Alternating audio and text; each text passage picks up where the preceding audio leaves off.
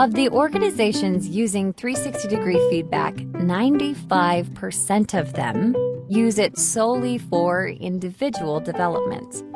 But are they gaining the full value that a 360 assessment could provide? From the organization and individual perspectives, the future could be much better.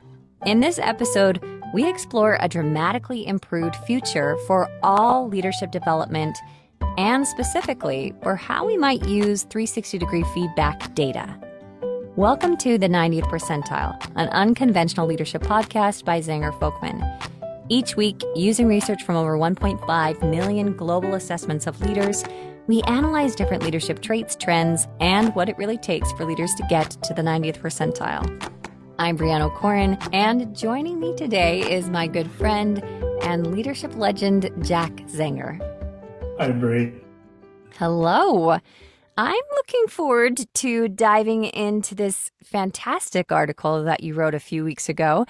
I remember way back in 2010 when I started working at Zenger Folkman just after I graduated, and hearing the term talent management, and I remember naively asking, well, isn't leadership development and talent management kind of the same thing? And it was then that I learned that they are quite different. But today, we're exploring why maybe they shouldn't be so separate. Yes, a few organizations, such as PepsiCo, have pioneered the use of 360s to include what we will label talent management. Talent management means decisions about retention, promotions, selection, a specific assignment in the company, or the overall company-directed leadership development process. Mm-hmm.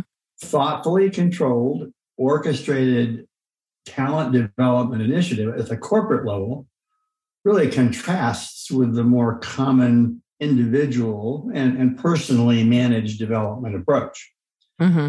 Other organizations such as General Mills and Celgene, that's now part of Bristol Myers Squibb, made limited data available to the participants' immediate manager. To involve the managers more, one of these organizations conveyed the participants' 3 highest and lowest competencies, and they gave that to the immediate manager, but they didn't give any statistical data, nor did they pass on the written comments. The troubling fact is that the people in the organization who could benefit the most by having better data are the upper management and the HR function. Yeah. They're the ones who are kept in the dark. After all, the peers and direct reports of the participants are generally aware of the leader's strengths and shortcomings. It's upper management and HR who would most benefit from the data. Yeah. So basically all of these, this is very telling data about a person's performance, and it's not being shared, and it could potentially be pretty extremely useful when making decisions about the future of the organization, like you said. You pointed out in your article that this 360-degree feedback data is more powerful than any psychometric self-assessment or traditional interviewing process that you would do. And not only that, the organization has gone to the expense, the trouble, and the time to collect valuable data, but they only gain part of its potential value. So why not squeeze all the juice out of the lemon, like you say? Yeah. Now, this reminds me of the episode we did a while back on our high potential leaders data and how often those who are chosen, we found, are not the best pick. In fact, they are occasionally in the lowest quartile of all the leaders in terms of their 360-degree feedback scores, and frequently in the bottom half of those assessed because, like we're talking about, they just don't see all of that information. So, Jack, could you reiterate for our listeners, why is this happening? Well, typically a senior manager recommends the so-called hypos. That is usually driven by the executive's desire to further the career of those in his or her power base. But the leader often doesn't have the benefit of any objective, multi-rater, or 360-degree feedback data. They have no comparisons. and they have no information about how this person that they're proposing as a hypo, how his or her subordinates view that person's performance. We have data confirming that when an organization provides even partial feedback to managers, the frequency of that misassignment to the hypo program plunges dramatically. That is very interesting. Now, you mentioned that many companies have lamented that the gains from leadership development initiatives, while they're generally positive, they are more modest compared to what they could and should be. And that's a big deal for us to say, considering that is what we sell. So why do we see the gains for some organizations as modest compared to others who are seeing these really big changes? Bree, the truth is there are seldom any teeth in the purely developmental process.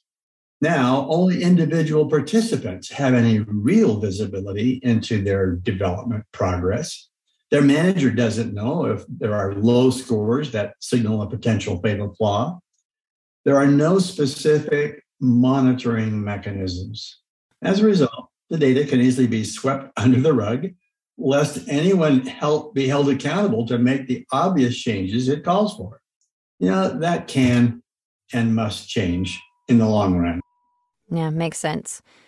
All right, let's get down to the golden question then. Why has 360 data not been shared? What are the reasons? Well, concerns have been expressed about using an expanded, set of objectives for the 360-degree feedback data.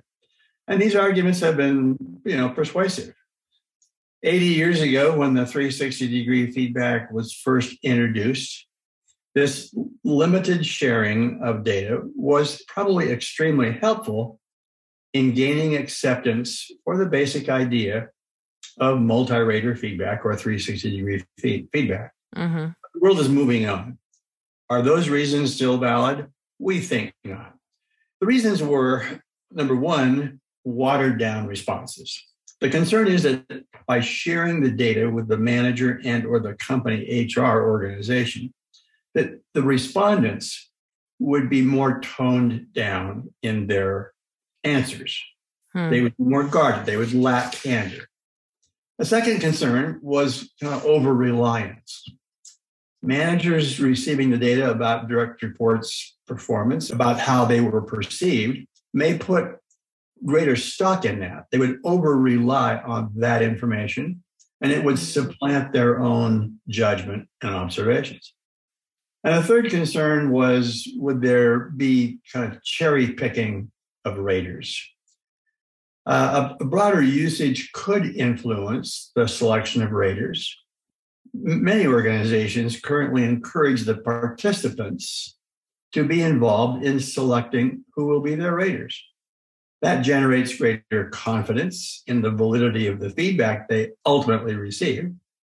And a broader, more impactful usage of the data, might cause participants only to select those people with favorable perceptions versus those who may have more constructive suggestions for improvement. The most confident participants would deliberately choose those that they know to be somewhat critical of them. Ah, I see. Well, all valid reasons. So let's look at the 4 steps that you mentioned that organizations can take to possibly change things. The first was determining organizational readiness.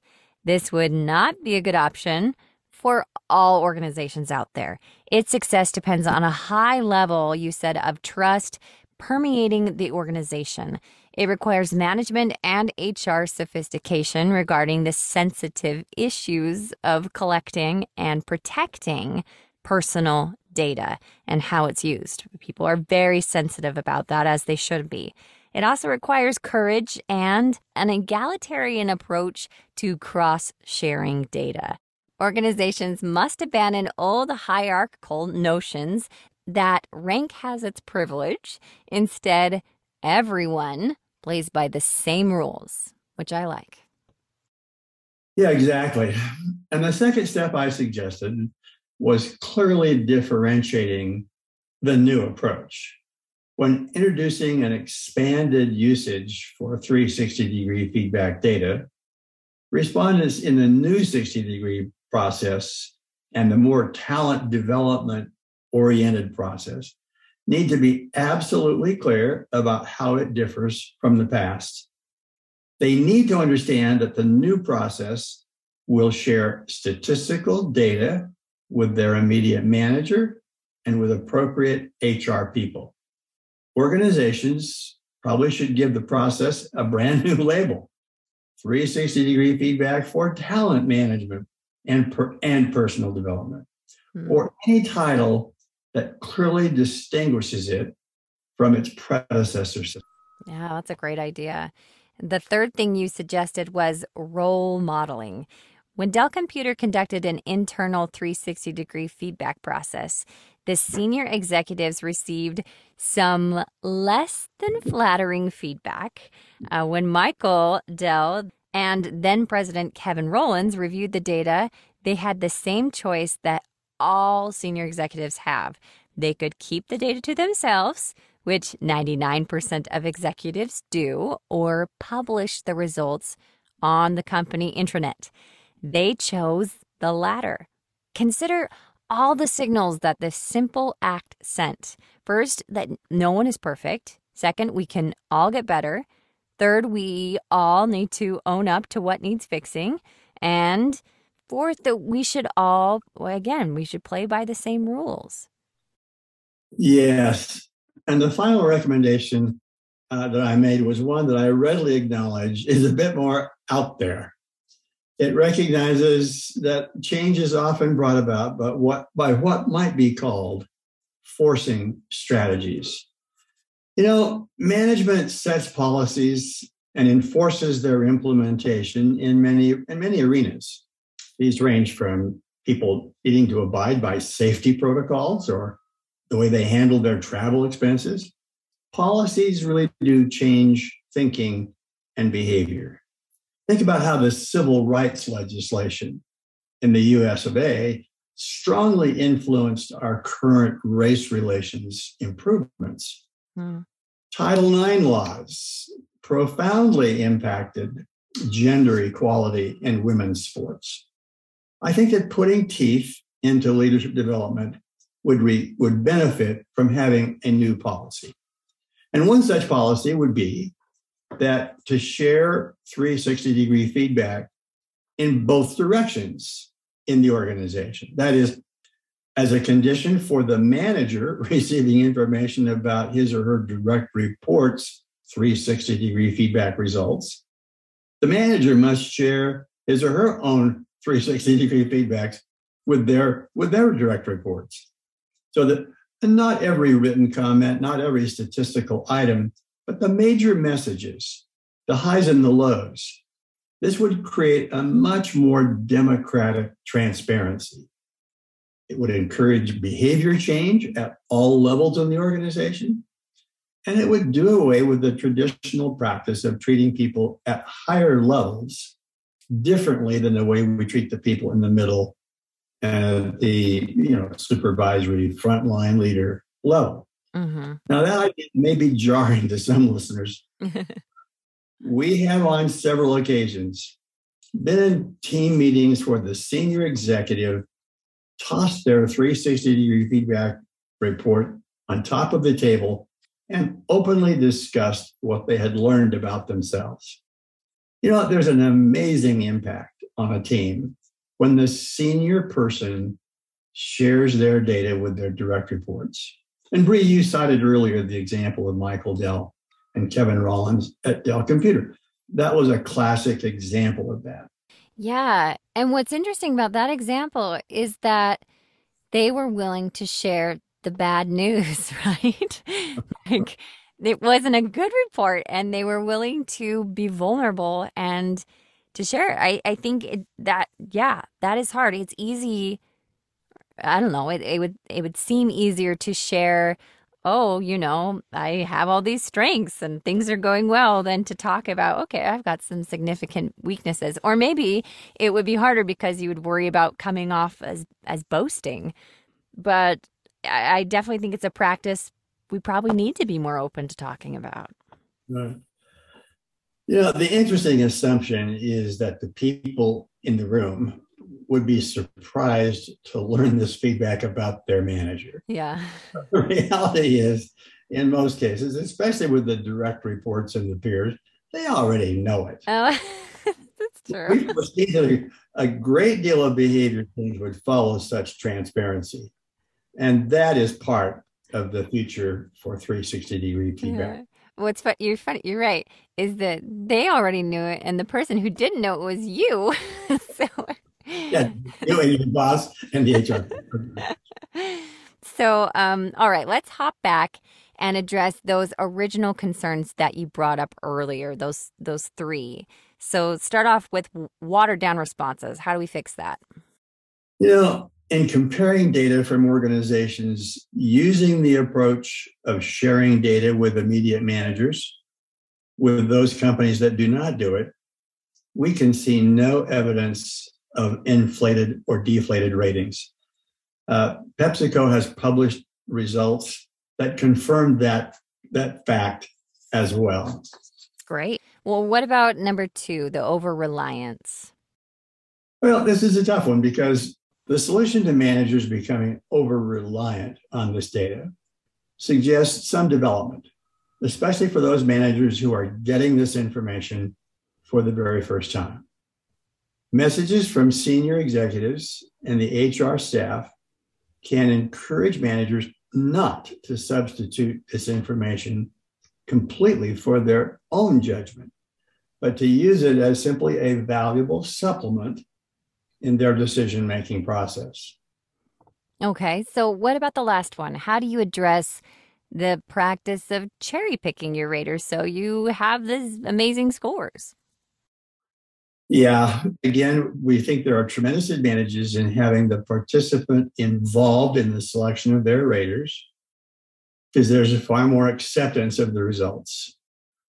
We would simply recommend that participants include all of their direct reports.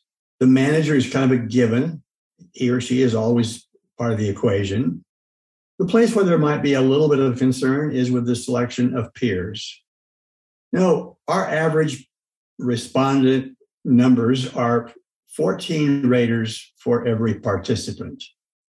You can remind the participants that the value of the feedback that they're going to receive will be greatly enhanced by observations coming from their raving fans and from those who might have some constructive suggestions.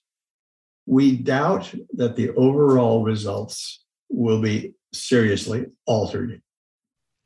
Yes. So this is a truth that needs to be heard, that leadership development today is not as effective as it could be. Absolutely. And we can envision a dramatically different future for many organizations. Organizations will be gaining much more from their investment in leadership development. Individuals will make consistent, sure-footed progress in developing their leadership skills, and they will have useful metrics to measure it. But I'm a realist. What I've described will not be ideal for every organization. It requires a sophisticated HR function in the company, prepared to deal with some of that added complexity. PepsiCo describes having gone through several major evolutions in the past decades as they implemented this more expansive use of 360-degree feedback for broader talent management purposes. Like any dramatic change from the past, it will take time to adjust. These are all decisions that need to be weighed. For many organizations, however, this is a practical aspiration. We hope that many will join us on that journey. The 90th Percentile and Unconventional Leadership podcast was written and recorded by Brianne O'Corin, Jack Zenger, and Joe Folkman, and produced by Zenger Folkman. If you're interested in learning more about Zenger-Folkman's award-winning 360-degree assessments, leadership and coaching offerings, or would like to attend our monthly leadership webinar series hosted by Jack and Joe, visit our website at zengerfolkman.com. If you like our podcast, tell your friends and coworkers about it, and be sure to subscribe on Apple Podcasts, Spotify, or Stitcher, and leave us a great review. We really like to read them. All resources and links to the research referenced in this episode can be found in our episode details or on our podcast page on zengerfolkman.com.